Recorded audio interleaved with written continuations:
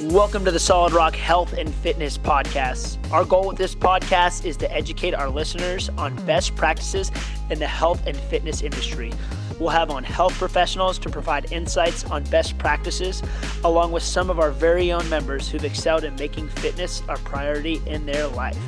If you enjoyed today's episode, it would mean the absolute world to me if you liked, commented, and shared our content so we can help more people look good, move well, and feel great.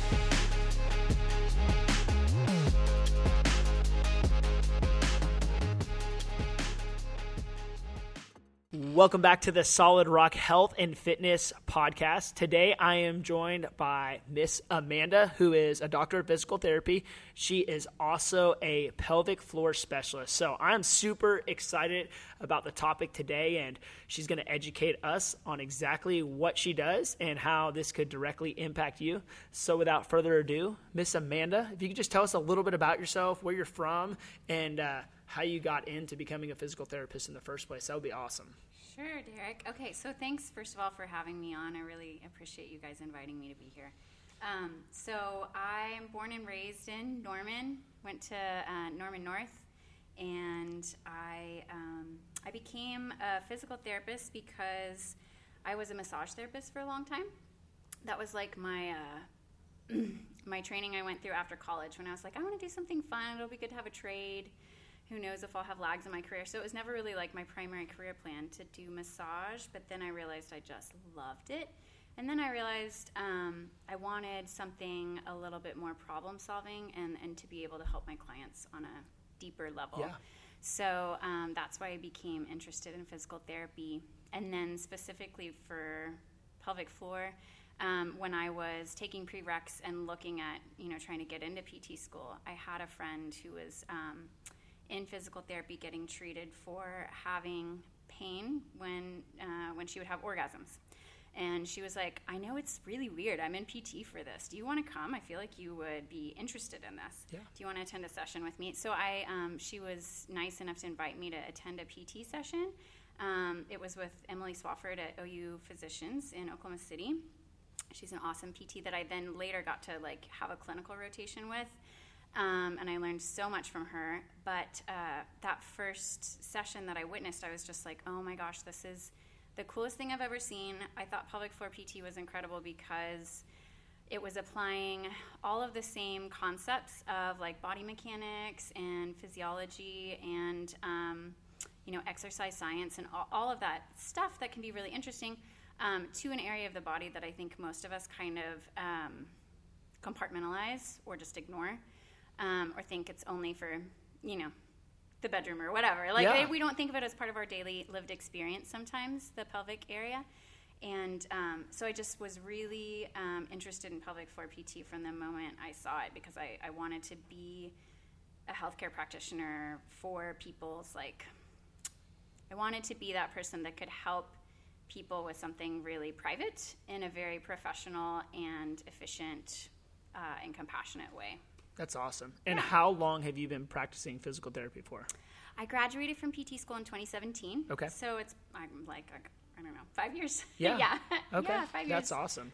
And for those that in our audience that don't know what pelvic floor health is, could you just explain that in layman's terms for us? For sure. So the pelvic floor is a region of musculature and all the things that come with muscles, nerves and skeletal regions. But anyways, it's a region of the body that's basically where the genitals are. And the pelvic floor muscles, they control peeing, pooping, and sex.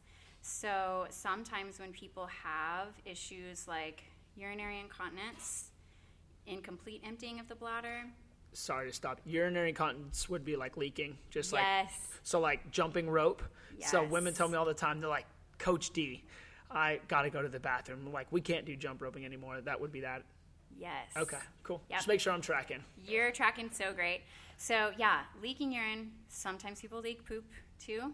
That's actually really common in women that have had a third or fourth degree, a severe tear to their perineum when they're going through childbirth. So anyways, Leaking, pee, or poop. So also if people have pain with sex, men and women, usually women, but sometimes men will have pain with sex or just with orgasm. And then constipation.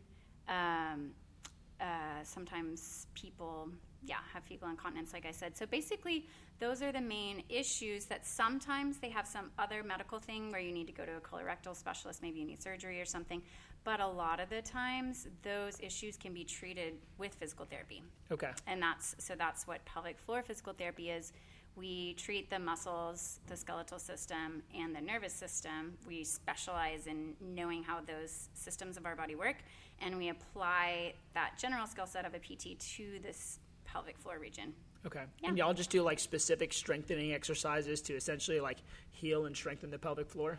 Yes, exactly. Okay. Like regardless of somebody's issue, the main things on my mind when they first come in are like, are they just weak?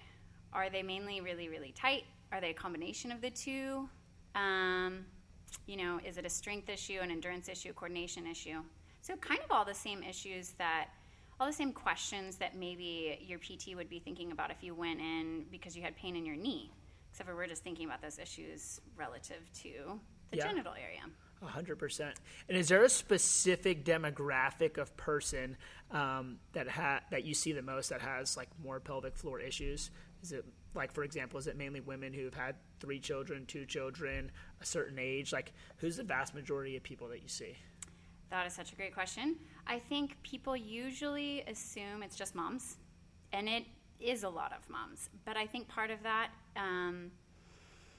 is that there's not awareness on the individual level or on the medical system level of the utility of pelvic floor physical therapy for people of all ages and both genders, or I should say any gender. Yeah. So there's actually a good number of men who could benefit from pelvic floor PT, young and old. Sometimes older men who have prostate cancer and then have surgery for that will have urinary incontinence and erectile dysfunction after, and that's something pelvic floor physical therapy can help with. Young men might have issues. Let me know if I'm getting too graphic. No, you're good. Go for it. Young men might have issues with their erections not like being very functional. Yeah. Pelvic floor PT can help with that. So, people think it's just moms, and it is moms, but it's also, let's say, young women, let's say like a young lady who's a gymnast might be having some urinary incontinence. Or younger ladies or middle-aged ladies who've never have kids might have incontinence, prolapse, constipation, something like that. Maybe they do CrossFit and have a combination of constipation and urinary incontinence, leaking urine, and it's because their pelvic floor is really tight and it's not like coordinated with their movement, Okay. So you just mentioned a couple things. My wife was actually a college gymnast. So there's a lot of things I know about gymnasts from her just telling me about it. But gymnastics is a very like intense sport, and a lot of like girls don't even get their first period until way later on because they're going like so intense and training so hard. And then CrossFit is a very intense sport. So like really high level athletes and people who are training really hard, is that like a common, because they do that, do they usually have pelvic floor issues because of that? Yeah. I feel like a little cautious about saying like because you're training so hard your pelvic floor. But yeah, it's probably a piece Leads of the puzzle. to it, yeah. It's probably correlated in some way along with many other factors. I think, like I was saying before, we all like culturally we just kind of ignore or compartmentalize this area of our body. And I wish like I have a 4-year-old and I wish she was like learning how to do healthy straining for BMs in school. I wish that was just like a part, because it's like a part of being human, right? Yeah. So anyways, that's just to say that people that are training really hard, like gymnasts, maybe if they're not being taught how to coordinate their pelvic floor and they're only being taught like stuff about their abs and their glutes and their low back, the pelvic floor is like this missing piece. And with hard training, often there's certain, like with lifting, there's certain like breath holding patterns that people will utilize to be able to lift heavier. With gymnastics, I don't know as much about that because I haven't personally done gymnastics, but people develop like coordination deficits, like their pelvic floor is just like this missing piece of their core coordination. Could you explain some like something you would do in PT, like a breathing exercise to actually activate and engage the pelvic floor? For sure. It's like, coach me through something, coach. Yeah. Put me in.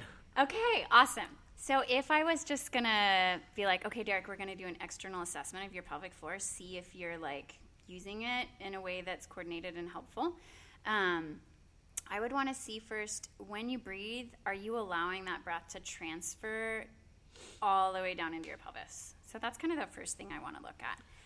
Sometimes people, especially people that train really hard, will have some like over activation, like kind of like an elevated resting tone in their abs, let's say.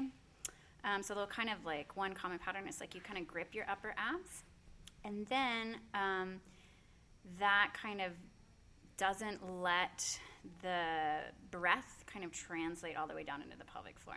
So that's one thing I'd be looking at. I'd ask you to take some really deep breaths, and I would, with your permission, palpate externally, just like find your sits bone, like the bony spot that you feel when you sit, and just have my hand just medial to that, just like closer into that, and ask you to breathe, and just see if I can feel your tissue kind of like, it's probably like half a centimeter. It's very subtle, but just like shifting down towards your feet when you breathe. Yeah. If you were doing a great job of that, I'd be like, awesome, let's see how your strength is. And I'd ask you to do a Kegel, and I'd see if when you so Kegel's just another word for pelvic floor contraction. I use those terms like interchangeably. Yeah. And you can say Kegel or Kegel. I don't know. I don't think there's a right way. But anyways, so I'd ask you to contract your pelvic floor. If you were confused about that, I'd say, maybe try to use the muscles that you use when you're trying to stop the flow of urine. And I'd see if, A, you develop some tension there, and B, if your abs are also developing tension at the same time, because we kind of want our abs and our deep abs, our transversus abdominis, and our pelvic floor to co-activate ideally. And then C, I'd also want to see, are you like squeezing and maybe even lifting up towards your head? So especially for women, but also for men, women can get like pelvic organ prolapse.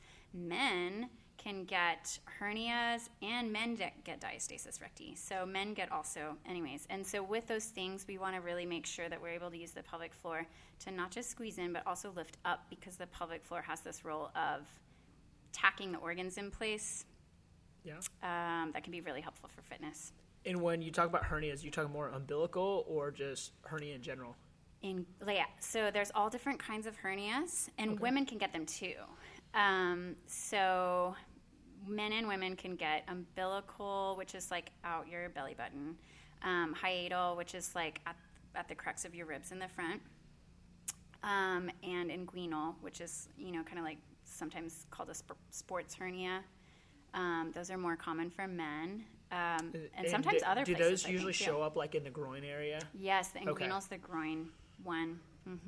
Is that like probably the least serious or the most serious, or is there like a severity? I wouldn't say that there's like a region that's associated with more serious. Okay. Yeah, it's kind of more like how advanced is your hernia? Yeah.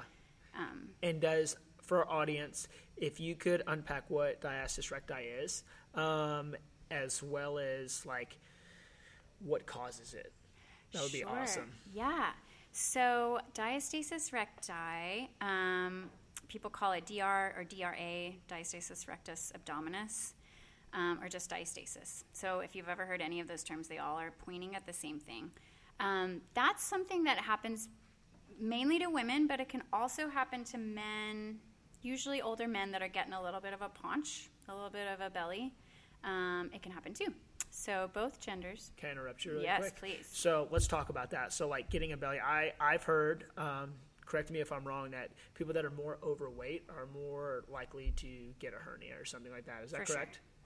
I believe so. Because hernia, prolapse, diastasis, all of these things at their heart have to do with how is pressure moving through your chest and your abdomen and your pelvis. And so, because whenever we're breathing, that system is a pressure system. and the flow of breath is affected by how are we holding ourselves in our chest, our belly, and our pelvis. So anyways, I think I lost what your question was. But basically all of those things are under the umbrella of pressure management. And Okay. Yeah. So what is DR exactly? Like what causes it? Yeah. So DR is when you have a splitting at the linea alba of the rectus abdominis. Okay. I say splitting, and I wish I'd said a different word because that's a little bit of a ooh, kind of scary sounding What word were you looking for? Stretching, probably, or just a change in the connective tissue structure there. And I've heard there's a gap there, correct? Yes, so like the a gap would be a stretching great creates way a to gap. say Like it.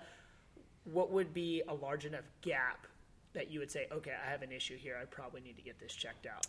The clinical definition is 1.5 finger widths. Okay. And I always tell my clients, I'm like, look at my fingers. They're tiny. 1.5 of my fingers is probably 2 of somebody else's. Or, sorry, 2 of my fingers are probably 1.5 of somebody else's. And So where it's would kind you of put those 2 silly. fingers to check to see if I have DR going on? Yes. So if we were checking you, I'd have you lay on your back.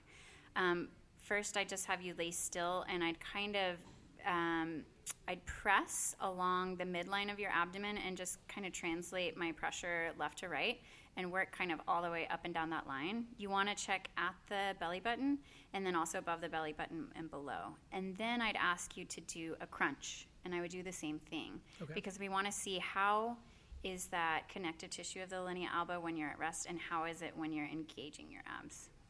So if someone had more than a finger width and a half separation there, like what would be their next step? Like what do they need to do to fix that? That's a great question. So the first thing I want to figure out when somebody comes in and has diastasis, and that's what they're wanting to do, is I want to know what do they want to get to? Like what's their fitness that they want to be able to do without diastasis symptoms? And then we figure out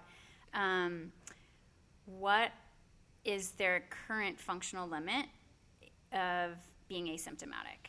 So let's say that their symptom is that when they're doing like pull-up type work, like when they're, do you guys do stuff like that here? Yep. Okay, perfect. So like let's say when they go to do like a hang, much less like anything further than that, they get some like coning or doming at their midline. So the coning's where it just like sticks up in one particular spot, and then like doming is where it's kind of like more regional, like this big area kind of like makes a dome. So, or sometimes the symptom is just like, I can feel that my abs are not working for me, and maybe they don't notice the coning or doming. Yeah. So let's say we want to get that person to where they can like do some pull-up type work without coning or doming. Well, first we'd start just like laying down on their back and figure out like, are they able to do some kind of Pilates type exercises on the floor without symptoms? Yeah. Are they able to maybe put both legs in the air and then slowly lower them without symptoms, or is that bringing up coning or doming? So then we just kind of progressively regress and figure out what level of like quote unquote core training are they able to do with good control, and then gradually progress that. A lot of it has to do with being able to activate that deep transversus abdominis, but sometimes it gets more complex than that. Like sometimes people will have, asymmetrical patterns. Like let's say their right external oblique is just really fired, and they're just kind of like hanging out, like rotated to the left because that external oblique or whatever. Everybody's body's a little different, but basically it has to do with learning to have core control, specifically ab control, but really the abs work in synchrony with the pelvic floor, the deep back muscles, the glutes, and the superficial back muscles, and the diaphragm. So you want to think about the whole system and train that whole system to orchestrate it itself really well at higher and higher levels of difficulty. Something that I see in the gym, I'll see like the coning or doming when someone's laying on their back or they're performing a core exercises or something like that. I often see people like not regress it. They're like, oh, I just need to train harder if I want to develop my abs or something more like that. Is that something you commonly see in the clinic? Yes, and I just love talking to people in the fitness community that are kind of aware of that and encouraging people to like take pride in regressing well. Yeah. Because I think that's so important, and that's usually a conversation I have with my clients who have prolapse or diastasis recti as part of their concern. It's so important to, I don't know, in the yoga community, we call it like keeping your eyes on your own mat, you know? And I think not worrying about anyone else. Yeah, just like stay focused on your personal best. And I love group fitness classes, but I definitely in group fitness classes will be like, ooh, that person's doing this. I want to do that. Let me try it. We Let me all push do myself it. to Yeah. that. Yeah. I mean, I even own the gym, and when I come to work out and I see Sally or Billy Bob down there doing something, I'm like, oh man, I got to go a little bit harder, you know? I know. Yeah. And like a little bit of that is great. Like healthy competition and pushing yourself a little bit. Like there's not anything inherently wrong with that. But what becomes wrong is when we're like, oh, I'm weak. I have this problem. I just need to push through it. And usually, if we just push through it, it does kind of get worse, you know? Yeah. So we usually do need to learn, like part of what I do as a physical therapist with people is I want to teach them how to figure out regressions on their own. Because I think that's a pretty sophisticated exercise skill set. Yeah. It's both like practically sophisticated in that somebody has to know like, okay, if they're asking me to raise both legs and then lower them, what practically would I do to make that easier? So I'm thinking like lower one leg, only go part of the way down. You know, just like various things that you can do to make the load a little bit less. So they need to know that practical skill set, but there's also kind of like an emotional, psychological part of it, which is like, you know what, I'm so proud of myself for showing up today. I'm proud of myself for like practicing my sport or my fitness on this deeper level where I'm like really taking care of myself and like having really practical humility that is going to make me stronger in the long run. Yeah, you know, 100%. I tell people all the time, you got to check your ego and just focus on yourself. Yeah. And I also say fitness is a lifelong journey and you never arrive. So if you're going as hard as you can all the time, not slowing it down and building a good, strong foundation, because like what we mainly do is strength training, you're going to get frustrated. You're not going to get the results you want. Your body's going to be in pain. You're going to have aches and pains for the rest of your life. Whereas if you slow things down, you focus on your form, you focus on breathing, and progressing accordingly, your results are going to be phenomenal. And you're going to continue to get way fitter in the long run versus just going as hard as you can all the time. Totally. And all of us, unfortunately / fortunately, are aging. So like what we could do in our 20s or what we could do before we had kids, you know, or what we could do before we had X, Y, and Z surgery or, you know, is going to be different. And that's okay. And that's normal, you know, and like it's, we have to like not compare ourselves to other people too much and also not compare ourselves to our past self, you know, like, because sometimes I'll be like, well, man, when I was 25, I could do this and that. And I'm like, well, since then I've had a child and I've, you know, written a lot of papers and whatever.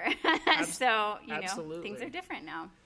Miss Amanda, is there anything with regards to pelvic floor that we missed or you think is really important for our audience to know?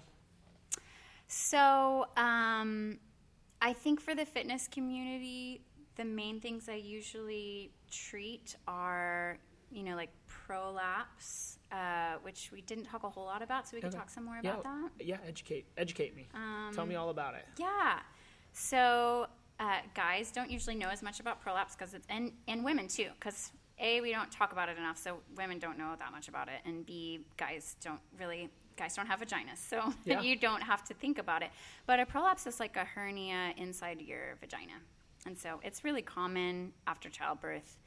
And also if somebody maybe has been really constipated and done a lot of straining with bowel movements, or just maybe had a manual labor job or been doing a lot of heavy lifting for their exercise and maybe had some poor mechanics. So essentially a hemorrhoid? So, or not really? Not really. Okay. But in the same family, a pressure management problem. Because I think of like pressure causing issues. Yeah. Yes, you're totally like, your brain's totally going the right direction. Okay. A hemorrhoid is technically like a dysfunctional vein valve leading to like a vein kind of getting distorted around your anus. And this is so pelvic organ prolapse is where your urethra, bladder, uterus, or rectum the ligaments that are tacking that organ up to the abdominal or the back wall. Yeah. Just like there's rigging on a ship on an old school ship that pulls the sails into place. So just like if you let that rope go on a sail and the sail kind of wilts and isn't positioned correctly, that can happen with our organs. If the ligaments get overstretched, then that organ can kind of herniate or prolapse into the vaginal canal. Okay. And so it's sometimes associated with urinary incontinence, incomplete emptying of the bladder, constipation. Kind of depends on which organ it's affecting, or pain with sex, any of those things. And so a lot of the things we do to treat prolapse are similar to the things we do to treat diastasis, because again, it's kind of like a pressure management type problem. And so we want to get the whole core system coordinated really well, meaning abs, back, glutes, breathing muscles, pelvic floor muscles, all of that whole system. We want to get it to where it can do harder and harder functional fitness stuff without symptoms getting worse. Yeah. So you mentioned childbearing, so lifting heavy and straining could cause that as well, correct? Yeah, okay. Yeah. Cool. Yeah, we always think pelvic floor PT has to do with women having kids, but there's other factors in everybody's life that can cause the same kind of issues. And when people usually have pelvic floor issues, does that directly link to low back pain? For sure, they're really correlated. So myself personally, I have left hip impingement and left sacroiliac joint issues, and I used to cycle for transportation, and I got hit by a car. So it probably started then, but who knows, And I found that when I was going to conventional PT, I just wasn't getting 100% better. And I was working with amazing PTs. Yeah. And for me, treating my pelvic floor was a missing piece. And after I was like, duh, Amanda, be your own PT or get another PT that's a pelvic floor specialist and do that stuff you tell all your clients. And then my back started getting better. So I think I know that's the case for a lot of people that are getting treated for low back and hip pain. Maybe a little less so for neck, shoulder, knee, foot, but also possibly if you have a wonky thing happening with your left ankle and it's just not getting better. Sometimes pelvic floor PT could be the missing piece because the pelvis is kind of the hinge point of the whole body. So if we have this blank spot on the map that's not getting treated or considered, and you've tried everything else, it probably is some fundamental coordination deficit that has to do with something happening in your pelvic floor. Yeah. Often. That's wild to think ankle pain, but it makes sense because the pelvis connects the lower part and the upper part. So if you don't have a healthy pelvis, then something on the chain is going to give. Something's got to give. Exactly. If you think about the kinetic chain, whenever we're doing anything with a limb planted, so if we're doing push-ups, that involves the arms, kinetic chain stuff, and if we're doing anything standing or with our feet planted or knees planted, that involves the lower leg, the leg kinetic chain. And we want to think about how are all those joints in sequence coordinating together. Yeah. The number one thing I see in the gym is mainly with females is, we'll talk about a push-up since you mentioned it. They're in that push-up position and they start to get that sway in their low back, that hyperextension of the low back, and they lower into the push-up. Then they begin to push up and then they arch and they just, that low back hyperextends, and they're not able to brace by pulling the rib cage towards their pelvis and bracing those deep abdominal muscles. That would be the number one thing I definitely see in the gym. What's one way you could treat that? What's a simple thing you would say, what's the next step I need to do to solve this problem? Is it come see you? Is there something I could do at home to maybe help with this? What would you recommend to someone that has that issue? Yes. Okay. So if somebody's just going to try to kind of self-treat and work their way up, I would say, okay, if you're full feet planted, ball of your foot planted push-up is following that pattern you described. Try modifying it. Try going on your knees. See if you can have better control. You should be able to put a dowel rod or say a yoga block or something on your back and not have it be falling off. Yeah. So your pelvis should stay locked in place. Your low back should stay locked in place. I don't ascribe to the idea that you have to flatten your low back. I think that's a little excessive and a little old school, but we want to if you can't do a modified push-up without the sway back, then you probably want to get to laying on your back, figuring out how to engage your transversus abdominis. So that's a lot of people only know how to do crunchy stuff. Mm-hmm. So they only know how to do crunches and rotational movements, and they don't know how to hold still and activate their abs. So that's what I mean when I say transversus abdominis activation is can you lay down, your ribs and your pelvis don't move, and your belly button goes in towards your spine and maybe up towards your head. That's a transversus abdominis engagement, or a draw-in maneuver, they call it. Yep. So you need to know how to do that, and then how to do that and sustain that while you're doing a push-up. And so if you can't do it in a modified push-up, you might try doing it against the wall. If you can't do it against the wall and use that transversus abdominis engagement to avoid the sway back, then you might want to go laying down. Yeah. So again, it's just when you say using the wall, just regress. elevating your hands, you could use a bench or a rack or something like that. You could use a bench or a rack, or literally the wall. Yeah. Yeah. Bench or rack would be a little bit harder, I think, than because you're more upright. Yeah. But those would be great. I love those ideas because yes, that would be.